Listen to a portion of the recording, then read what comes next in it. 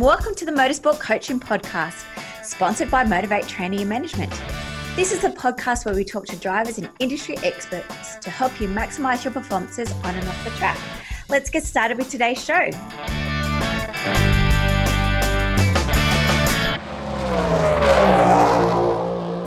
Hi crew, welcome to episode 122 of the Motorsport Coaching Podcast. I am your host, Belinda Risley, founder of Motivate Training and Management. Crew, I know every week I say I'm excited for my guests, and I value each and every one of them. Today I am girlfanning over today's guest being Miss Gwenda Swell. Her story, her career, from being a race car driver to working Formula Ford all the way through to Formula One with the great man himself, Charlie Whiting. She doesn't think that her story is amazing, as you will hear throughout the episode. There are a lot of quiet moments as I'm just in awe of everything that she has achieved. She's an amazing Australian who's lived overseas. She's now back in Oz, and hopefully we'll be seeing a lot more of her. I do hope you enjoyed today's episode. Would love it if you could take a photo and post it to social media and tag us at MotivateT, or write us a review on your preferred podcast platform to go into our monthly draw to win one of our prizes. Team, we do have an upcoming webinar, 10 things you can do now to help you gain sponsorship. It's on August the 2nd, 7 p.m. Australian Eastern Standard Time. The links will be in today's show notes if you're interested. It is free. It will be live if you're interested in attending. If not, please register and a copy of the webinar will be sent out afterwards. Again, crew, grab a coffee, grab your tea, put those earpods on and enjoy today's episode. Hi, Gwenda. Welcome to the Motorsport Coaching Podcast. Hi, Belinda. Thank you for having me. I say it every episode, but I am very excited to have you on today's show because you have such a wonderful career. We're going to pinpoint and pick things out because I want to know about everything that you have done to your career because it's so exciting. And I know there'll be lots of people interested to hear about what you've done. But tell us a little bit about you and how you got started. Well, I think I've always had an interest in cars and motorsport because I do remember watching Bathurst when I was early teens. And my father and brother were very much into it. But being a girl, I was sort of guided away from it, and it never even entered my head to get involved in it until I was late 20s, really. Yep. And that was when my brother was racing in Formula Ford, and he had a go-kart too. So my first race that I ever actually went to was a Formula Ford race at Amaroo Park. And I really enjoyed it, and I enjoyed being involved with my brother's racing specifically. So got out there in the pit lane and I was getting involved with timing him and comparing his times to other people's times and where they were quicker and whatever. And so that's where it started. Oh, and have you driven yourself? Yeah, I have. Yeah. It was a few years later. Oh, no.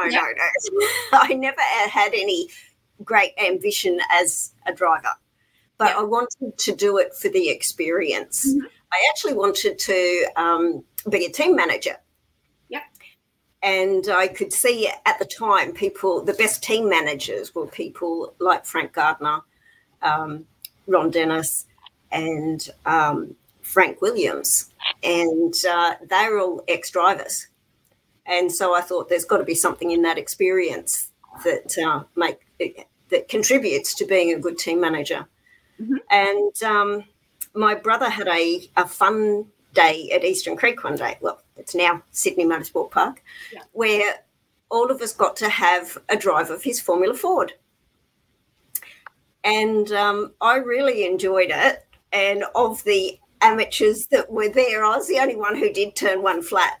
And so Mike Quinn was running the cars from Phoenix Motorsport, and he said to me, a brother-sister team would go down really well with sponsors. If you ever want to do this, let me know. And I said, don't be ridiculous, I can't do that. And he said, why not? And I got to thinking about it. I thought, well, why not? So I then did a advanced driving course with Peter Finlay. Mm-hmm. It was a 2-day course at Oran Park, and in that course, you do a qualifying session and a 5-lap race.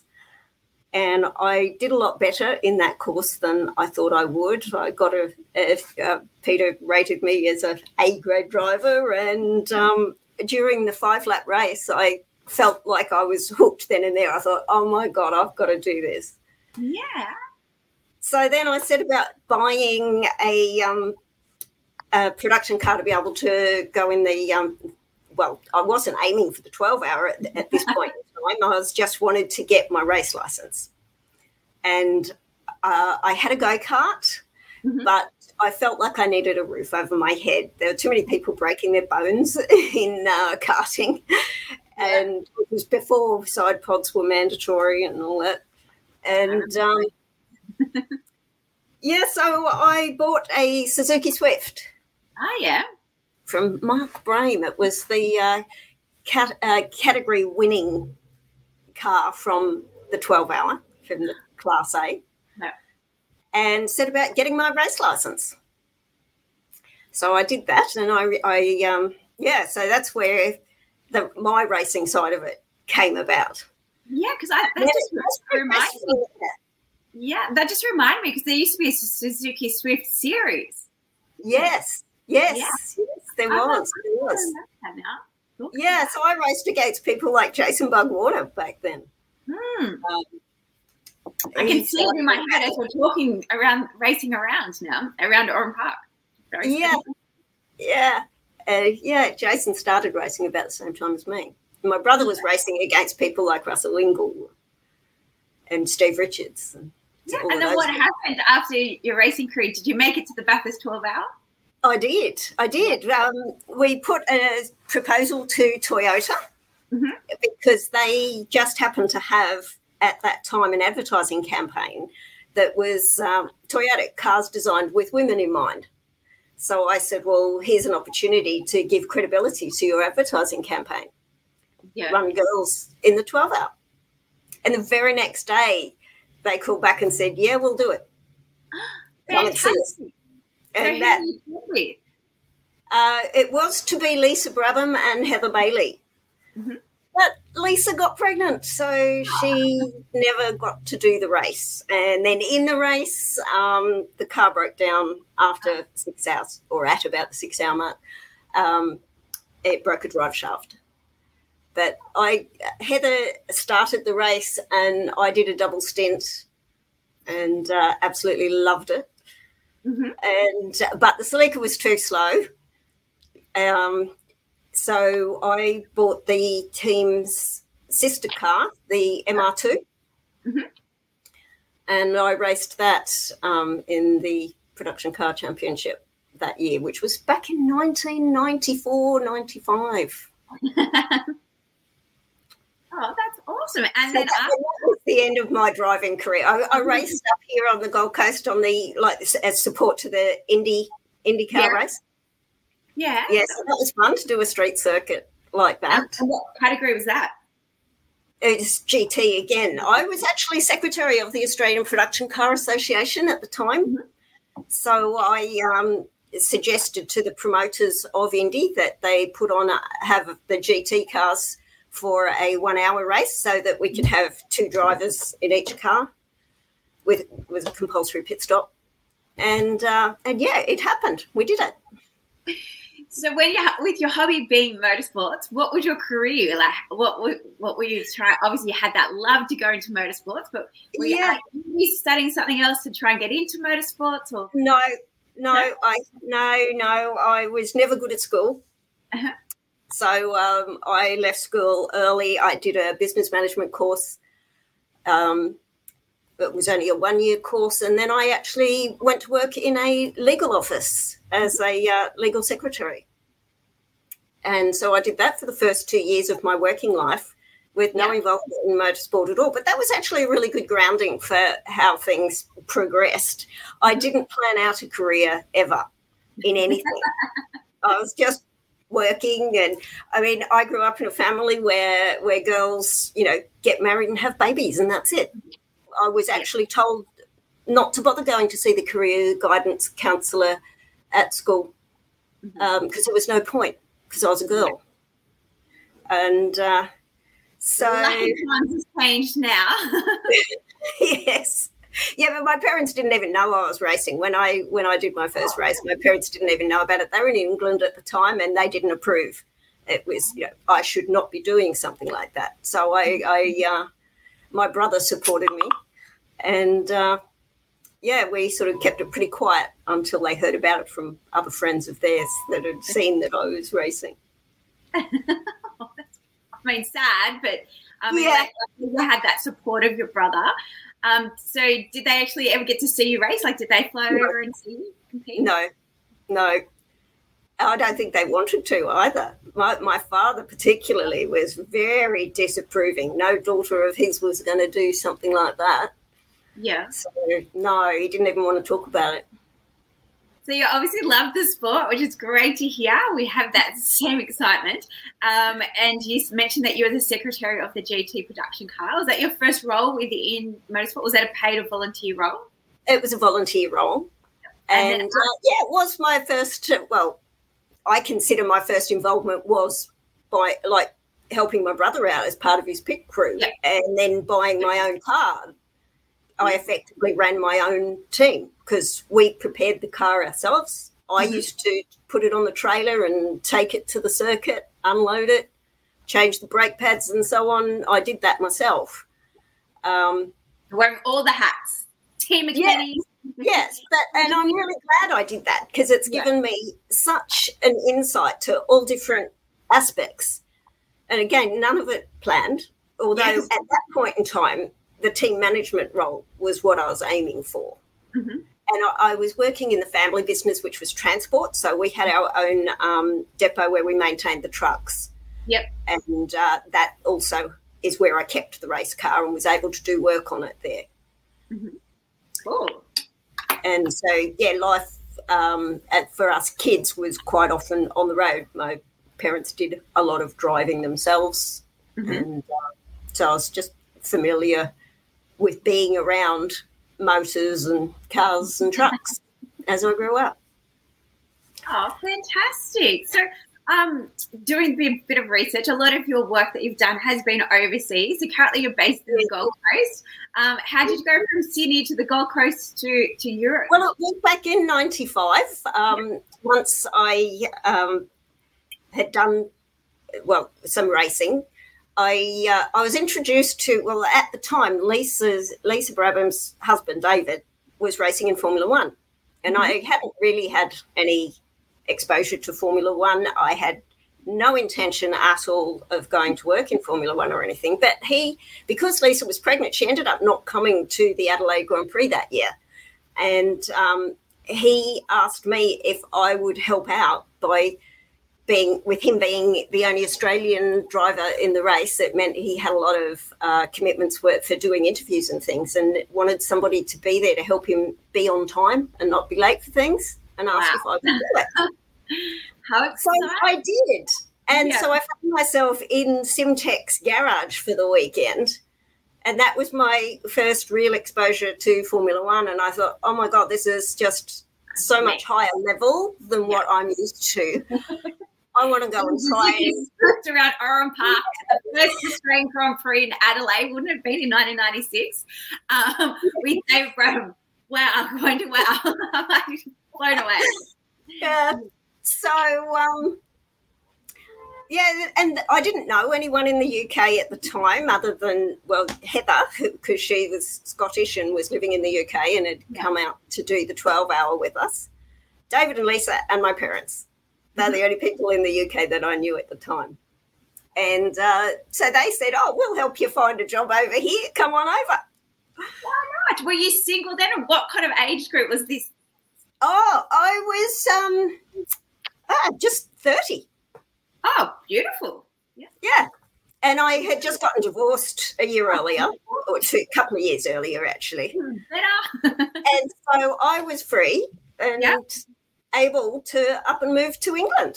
Oh, so I did, but I didn't expect to get a job in Formula One straight away, and I didn't really. Oh, actually, I briefly did. I got a job with Pacific Grand Prix, and I moved out to Thetford, out near Snetterton over there, And I lived there for 3 months and worked for the team there and did the 96 Adelaide Grand Prix with them. Okay. Well, actually for Hewlett-Packard. They were a sponsor of the team, and I attended Adelaide on the basis that I was there to look after their sponsors.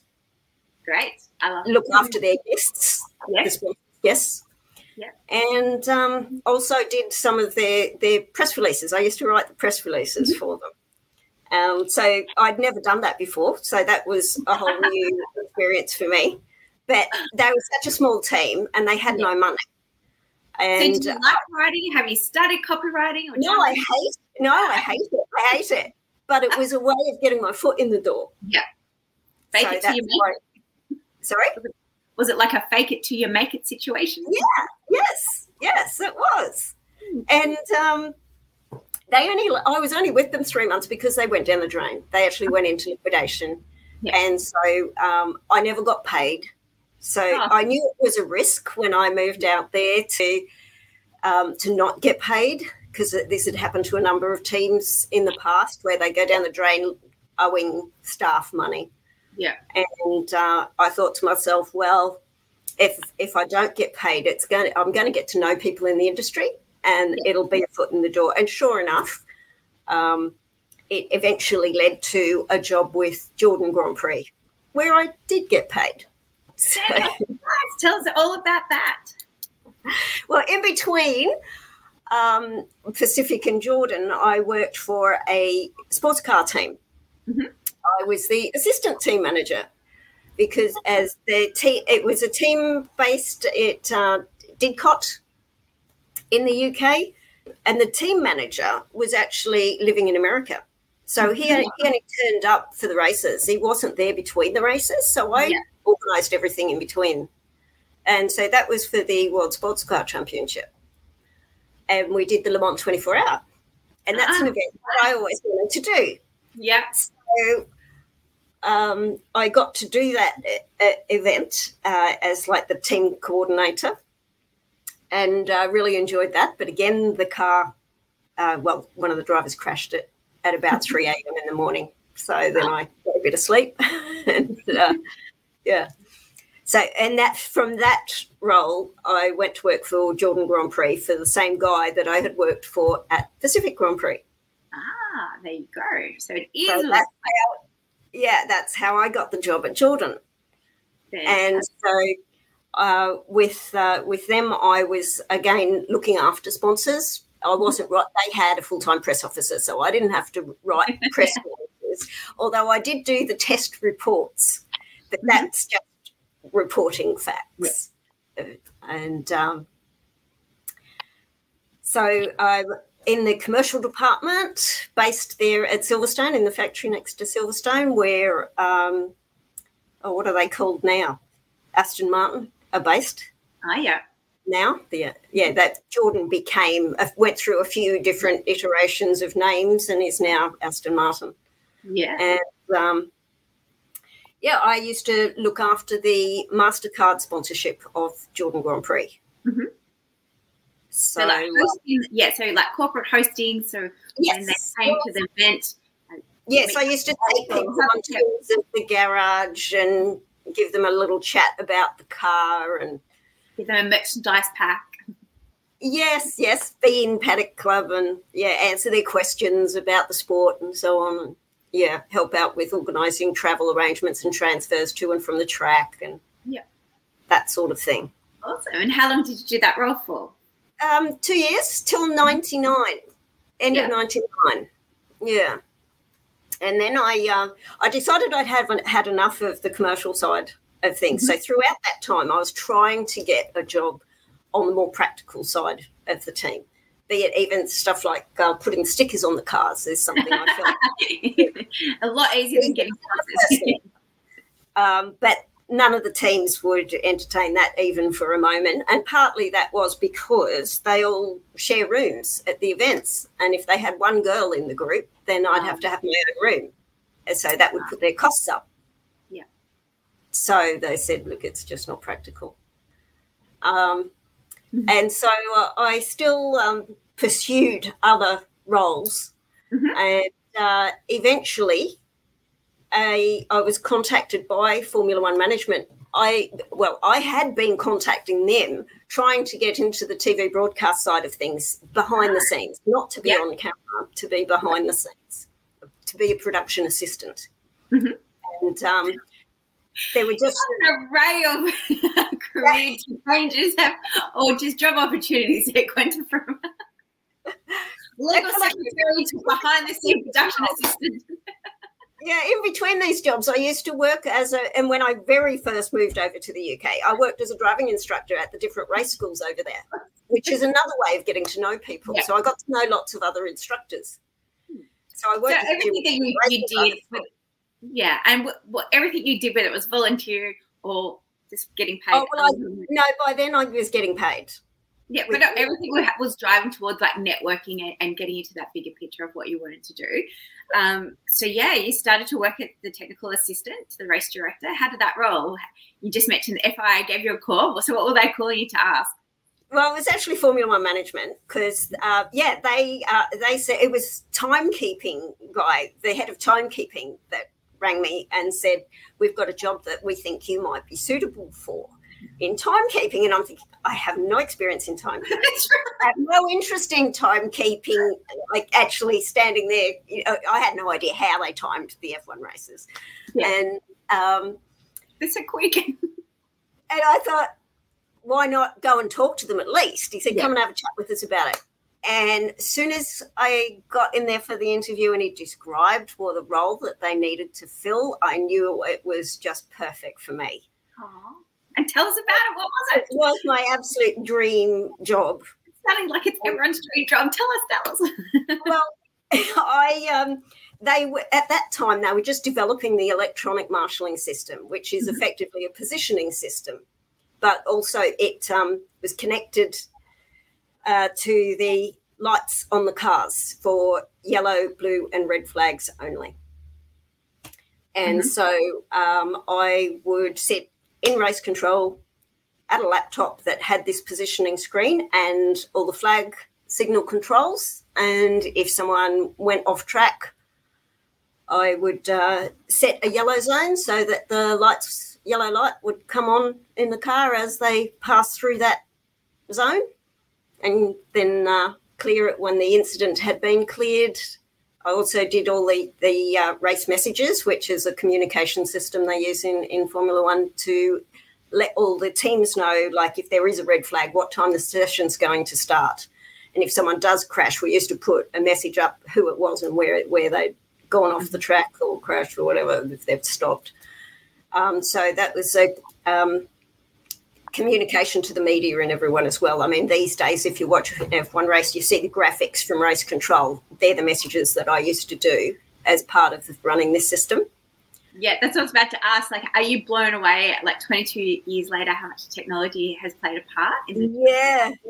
And surprisingly, though, they still, as in learning how the system worked, I did work within the timekeeping group and learnt exactly how they do time the F1 races and the software involved to do it. And they're still using the same software now. Oh, wow.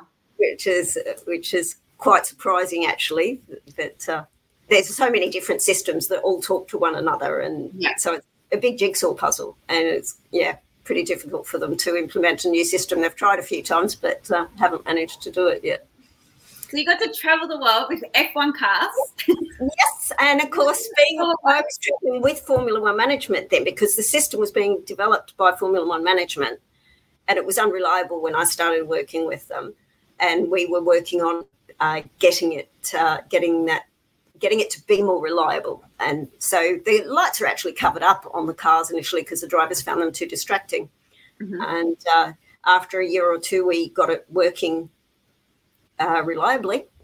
And so then the system was handed over to the FIA and I went with it because I was in race control for all the races operating the system anyway. Yeah. So it just meant I kept doing the same job but different colour shirt. Yeah. So I thoroughly enjoyed that role. Yeah. And I was like, well, how do you top that? Like, where did you? No, you can't. That is still the ideal role as far as I'm concerned. Did you get like sick of traveling, or did you get? No. What made you give up that dream job? Be it a bit of politics and cost cutting and so on, they actually did away with the system. Yeah. Okay. So there was no role for me there anymore. And with that, I didn't want to live in England in the bad weather. Yeah. So I set about trying to convince my partner to move to Australia, which he eventually did. So we moved to Australia back in 2006 or something. Mm-hmm. And during my time with Jordan and the FIA, I knew Tim Edwards because Tim was working at Jordan when I was working at Jordan. Yes. And he called me to say, because he had only been in the role about a year with ProDrive at the time for performance racing, and called and said, I've got a job you might be interested in over here. I know you want to come back to Australia. Yeah. What was that role? Yeah. So then I went to work for what was Ford Performance Racing, now Tickford. Yeah. So you went from cold England to very cold Melbourne. Yeah. Well, cold Melbourne, but it's still, I worked it out 10 degrees warmer all year round than what it is in England. Beautiful. That's an improvement. Even though now that I'm on the Gold Coast, I think, no, there wasn't really an improvement. No, that's right. And so what was your role? What did Tim Edwards offer you at ProDrive? Well, I was initially the team coordinator doing all the travel arrangements primarily. Mm-hmm. And that kind of, Tim knew that I wanted to sort of advance a bit there, and I enjoyed the data analysis side of things. I had learnt to use Pi on my laptop and did a bit of data work in between events. I quite enjoy data analysis of any type. And so I started doing a bit of data for the development series team, and then I was the team manager of the development series team. Yay. So you finally reached the goal of being a team manager. Not for long, though. I was only there in that role for about a year, and then moved on again. Yeah, so tell us, what does being a team manager mean? What kind of tasks are involved in that? Well, team manager, is responsible for the travel arrangements. Just make sure everybody's going to be in the right place at the right time, be it the trucks or the mechanics flying. It's Is also that really hard, and does it go to plan every race meeting or all? No, I actually found it more complicated to do that type of role in Australia than what it was in F1, because in F1 it's all quite rigid and it's all planned well in advance and it doesn't change. Whereas in Australia, they'll change. I don't know how it is now because I've not had any involvement for many years now, but at that time, they're changing the timetable 2 days before the event starts. Really? Yeah. So, I'd have to leave printing everybody's timetable to the very last minute because there'd be changes right up till the day everyone's leaving the factory to go to the event. Wow. Which quite frustrating. Yeah, and people missing flights. I'd imagine they miss lots of flights and things like that. No. They're all trained pretty well. Yeah, they need. Not in your clock. It's a matter of making sure everybody's got the right information. Mm-hmm. And if you do your job properly as a team manager, you really shouldn't get many questions at a race event because everyone should know what they need to know and be able to do their role efficiently. And team manager also is responsible for sporting aspects, which is how it was my interest in that side of things as well. Know the sporting regulations that you can just guide the rest of the team as to what they've got to do when in the unusual situations, like when there's a red flag and that sort of thing. And obviously having that background of being a race official and working in that capacity, yes, it gave you that skill set to be able to, really pick through the big book of regulations and be able to decipher it for And I've never intended to learn the regulations that well, but being in that role with Charlie for 5 years, he used to often talk instead of using just the article number rather than explaining the rule that he's talking about. Yeah. He'd say, under 48.3, blah, blah, blah. And so I learnt it that way. Yeah. And also it was so precise. I mean, I had the best teacher in learning how to apply the sporting regulations in Charlie Whiting and Herbie Blash. I sat alongside both of them for all of that time. I'm surprised supercars haven't called you up, Gwenda. I tried hard to get a job with supercars, yeah. So after Pro Drive, what happened? After Pro Drive, I decided to take a bit of a break from motorsport. Mm-hmm. And so I went and worked more along the data side of things for a company that had nothing to do with motorsport. But to just keep in touch with that sporting regulation side, I got my steward's license and became you just couldn't keep away, could you? You just couldn't keep away. So I did some events down there in Victoria for what was then CAMS. Mm-hmm. As a steward, got experience that way because a lot of the work I did for Charlie was to gather information. This is after the sessions. Well, it's one thing to run the sessions live. It's another thing then between the events to go back through the data and see exactly what happened when. And so when there were stewards' hearings, I would gather the information that was needed by the stewards and explain it all to the stewards. Some of it was technical with the timing system.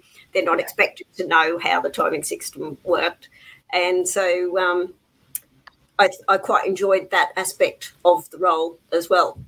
Mm-hmm. So I can use that in being a steward myself. Yeah.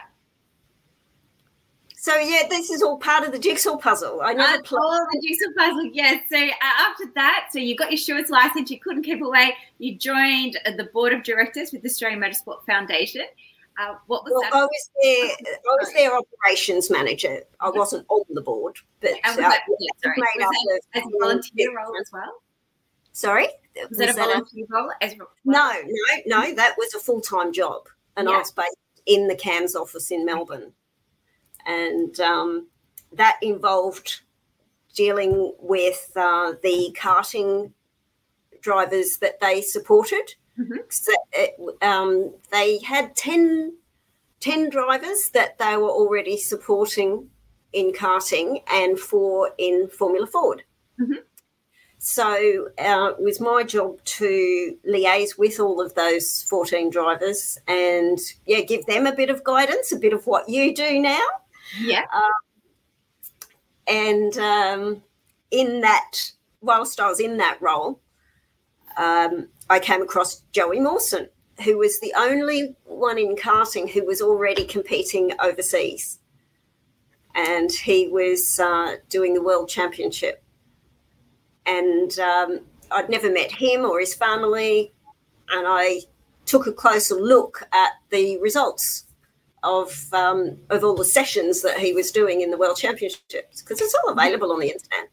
Yes. And I discovered that he was doing his fastest lap in qualifying. He would do his 3 quickest sectors on the one lap, which is actually quite unusual for drivers, especially young ones. I was going to say, especially with the young age, yeah. And so I thought, well, this kid has got some talent because he didn't get the opportunity to do test days because he didn't have the budget. No. And he couldn't have new tyres all the time. And all the drivers that he was racing against had unlimited tyres and unlimited test days and were just on the track all the time. Yeah. So in qualifying, he tended to be further back, and in the heats, and by the end, he always got into the final, mm-hmm. and usually up to the top 10. And some of them, he actually came 4th in the World Championship before he moved into cars. And he was racing against people like Charles Leclerc. Yeah. So he did actually beat Charles for one round of the World Championships. So I thought he's the one who deserves support because he was doing it tough over there, living with family in a tiny little apartment, and he was only 16. Yep. And as my part of my role with the Australian Motorsport Foundation was to support him and look after him to some degree. And then I was made redundant from the Australian Motorsport Foundation. Yeah. And so on a voluntary basis, I continued to support Joey and his family, and Tom Warwick and Jeff Morgan, who were on the board of the Australian Motorsport Foundation. There was going to be a change in structure, lots of changes, and so they actually resigned from the board along with a few other people and started their own company called Podium, which actually was an acronym. And they gave me work like as a contractor, and they paid my travel costs for me to go and support Joey. So they continued to support Joey financially, like to move from karting into cars. Yeah. So he did the French F4 Championship and then the German F4 Championship, and it was I attended a lot of the German F4 races with Joey. Did you move back over there, or were you flying back and forward? No, I was going back and forward. I did 3 trips in 1 year because I still lived in Melbourne, and I was still working for a paid job in Melbourne, nothing to do with motorsport, but going off for a couple of weeks at a time. Beautiful. To the races in Germany. And, it was actually a lot of fun. It wasn't particularly good for me financially, but I thoroughly enjoyed it. Like we said, we all do this for love. Yes. And it was great of Jeff and Tom and all the others that were part of the Podium group to continue supporting Joey, because they kept going for a few years until, unfortunately, Tom Warwick very suddenly passed away. Jeff kept it going for a while. And I mean, I don't know if you're familiar with Joey now. You knew him from karting. And, of course, he's just won the Australian Drivers' Championship twice in a row. Mm-hmm. So it's... I think he's one of Australia's most underrated drivers. So all of these... He's got the talent without a doubt. All these supercar teams looking for drivers. Trying to get into it. He doesn't have the Australian profile or experience in those types of cars, but he's pretty adaptable. He did the 12-hour this year in the Audi, and he went from last to second in his stint in the car. So, he can clearly drive. I have no doubt he will get there. He's very committed to that goal and aspiration to get to supercar. So I give it 2 more years, I reckon. We'll see. So you're doing consultancy for motorsport. After that, what else have you done? Gone to the F2s. How did you get involved in F2s? Well, once again, it was Charlie Whiting actually rang me one day. I was staying at my sister's place in Melbourne because by that time I was based most of my time in Europe. And was your partner still with you, Gwenda? I need to ask. The one that you brought back from England, is he still with you? Was he flying back? No, we ended up going our separate ways in 2016. And that was while I was doing a lot of these trips to England. And so then I didn't bother coming back to Australia in between events. I just stayed over there. And I'm still close to Lisa and David Brabham, and so I stay with them sometimes, or the team Van Amersfoort Racing that Joey was with are based in the Netherlands, and they would have houses that the staff would live in. So sometimes I would have a room in one of those houses for a bit. I was a bit of, no man's land for a little bit there when that long-term relationship split up. And it sounds bliss to me. I'm going, and the problem with that is I did actually enjoy that too. I enjoyed the freedom it gave me. I'd go off to Italy for a week here and there, or I'd, be doing things in England. And so when I was in England, I'd work as a driving instructor again. I'd do the contract to, for people like Mercedes-Benz and BMW on their corporate days. And that was reasonable money. So I'd just do that in between time to earn money to live on. And but when Joey was in Formula 3, FIA Formula 3, he didn't do very well. And part of it was some of the stewarding decisions that went against him that were really pretty poor. And I had evidence of it being pretty poor. And I emailed Charlie Whiting and said, this is what's happening in Formula 3. Just take it to the wants talented young drivers to come through, and yet these decisions go against them. And now he'll lose that support of podium. Yeah. Those guys putting in the money, they're going to say they did stop. Yeah. And that's why I did email Charlie.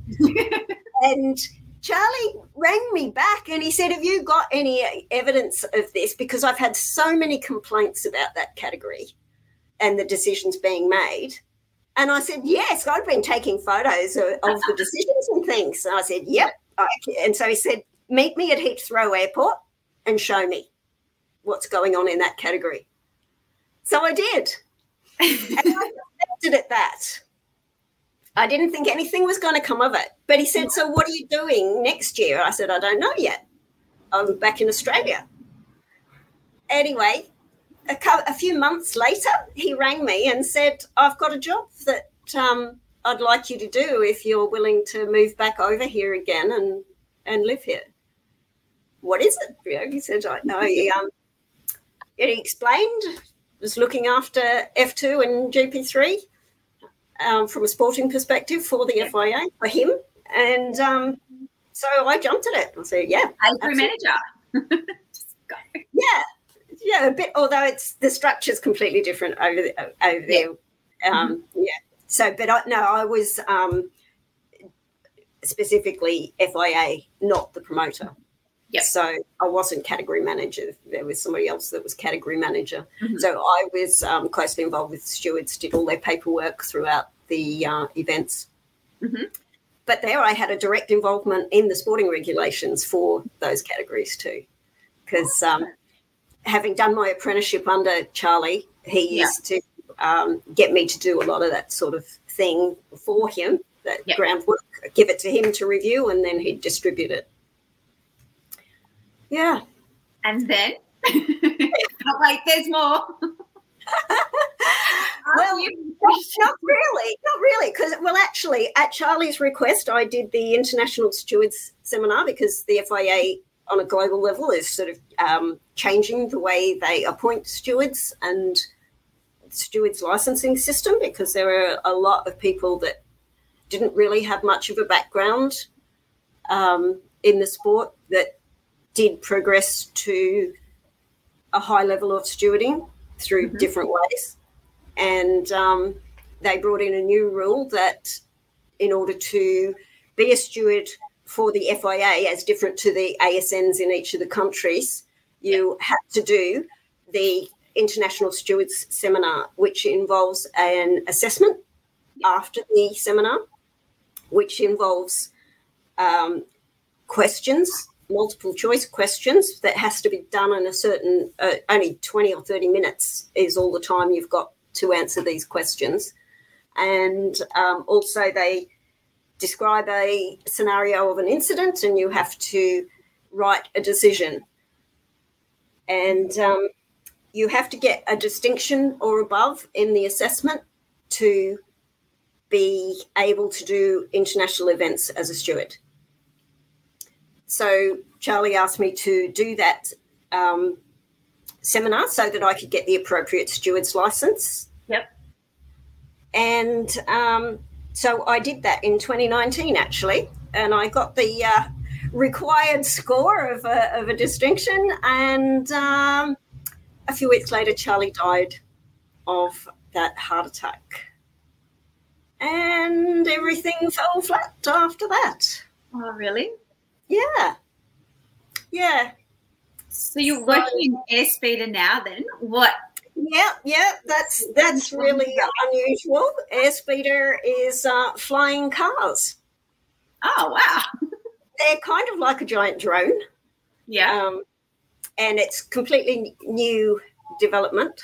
And in order to speed up development of the vehicles, they want to race them. Wow. So they needed somebody that could come up with some sporting regulations for them and run their races. Now, I mean, it's small scale and there's no public there or anything. So, but it's just in those really early stages. So I've only been doing that a few months. So that's what I'm currently working on.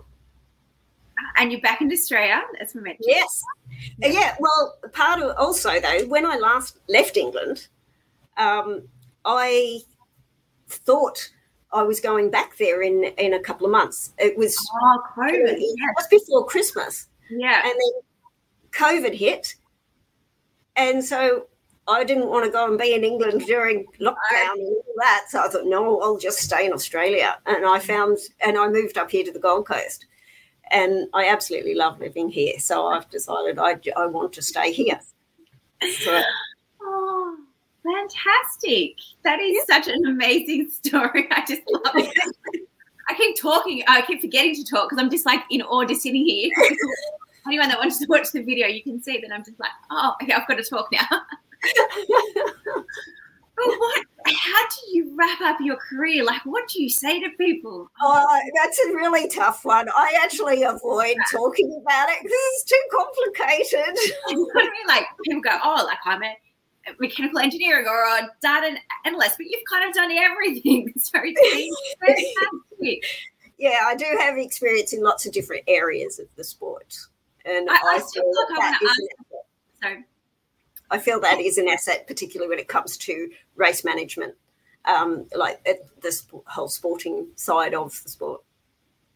Yeah, and I still feel I want to ask the question of what's next. Like, what's next chapter going to look like? I mean, we're all coming out of COVID. Got beautiful Gold Coast. Like, are you looking to get back into Australian motorsports, or are you over? I don't know. Yeah, I don't know. I think, it's not that long since I decided that I want to stay in Australia because, like, when we first had all those lockdowns with COVID, I thought it would only last a few months, and that turned into a couple of years. And so it's only a year ago that I decided I'd stay here. So, but my involvement now is just a couple of weeks ago, I became secretary of the Norwell Racers Club because that's the nearest track to me.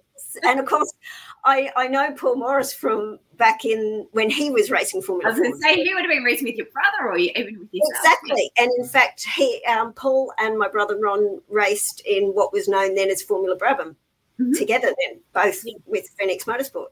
So, yeah, we go back a long way. So you're back, really. Yeah, and I've stayed in touch with Paul throughout the years. Yeah. And so, I spend a bit of time there at the Norwell Motorplex. Fantastic. So who knows what will come of that? Yeah. There's never what's around the corner. I mean, all the best opportunities that I've had have just come up out of the blue. Yeah, and I guess, that was the next thing is, like, there's someone who's aspiring to do everything that you've achieved is so many different things. Do you have I just like to think I recognise an opportunity and go for it when I do see it. Mm-hmm. Yeah. And the sheer fact that you did have to move overseas, I think, like, that's the biggest thing that we have here, that we're hearing, like, with a lot of the girls aspiring to work in F1s. Obviously, there's no team here, so if they're wanting to do that, they are having to move overseas, like our drivers, at such a young age. We get to drive, whether it's mechanical engineering, data engineering, all those social media, anything, like, they've kind of got to go anywhere between, like, that 15 and 22 years of age to try and get their foot into the door. And I think what you've mentioned 100 times, it's just like around about networking, being in the right time, right place. I mean, we don't all have Brabhams as best friends, but just consistency, like you said about you called the FIA over and over, calling, made contact with Paul Morris. You're not scared to pick up those phone and to make those actual contacts or re-engagements and stuff like that. Yeah. I would need to have you back on like in about another 2 years' time where we're doing like episode 250 or something. Going, what has happened in the last 18 months? We've running supercars by then. Who knows? Yeah, that would be fun. Oh, fantastic. Well, good. I cannot thank you enough for sharing your story with us. I'm so motivated. I think your interest in it. I guess I'm a bit shy about it all, really. No, we want to hear it. And I'm sure our listeners will be going, wow, as well. So congratulations on such a fantastic career to date. Again, thank you. Thank you for coming on to share your story. I wish you all the very best. Again, I will be definitely watching to see on LinkedIn what's the next step that's coming up. And hopefully if I come up to Norwell, we can catch up for a coffee. Yeah, that'd be great. Yeah, let me know if you're coming up. That would be really good. Thank you for joining me onto the podcast. All the best with what you're doing with training your young drivers too. Thank you. And I look forward to hopefully catching up with you soon. Thank you. Bye. Well, thanks everyone for listening to this week's show. I really hope you enjoyed that one as much as I did. Now, remember, all the show notes with the links and the specials mentioned in today's show are available over at motivatetraining.com.au. If you haven't already, I'd really appreciate it if you could head to iTunes or Stitcher, type in Motorsport Coaching, subscribe, and leave us a review. Each week, I'll read them out and you'll go into a monthly draw to win a fantastic prize. If you have any questions or comments, please email us at motivatetraining.com.au or head over to our Facebook page at Motivate to Tea. Until next time, take care.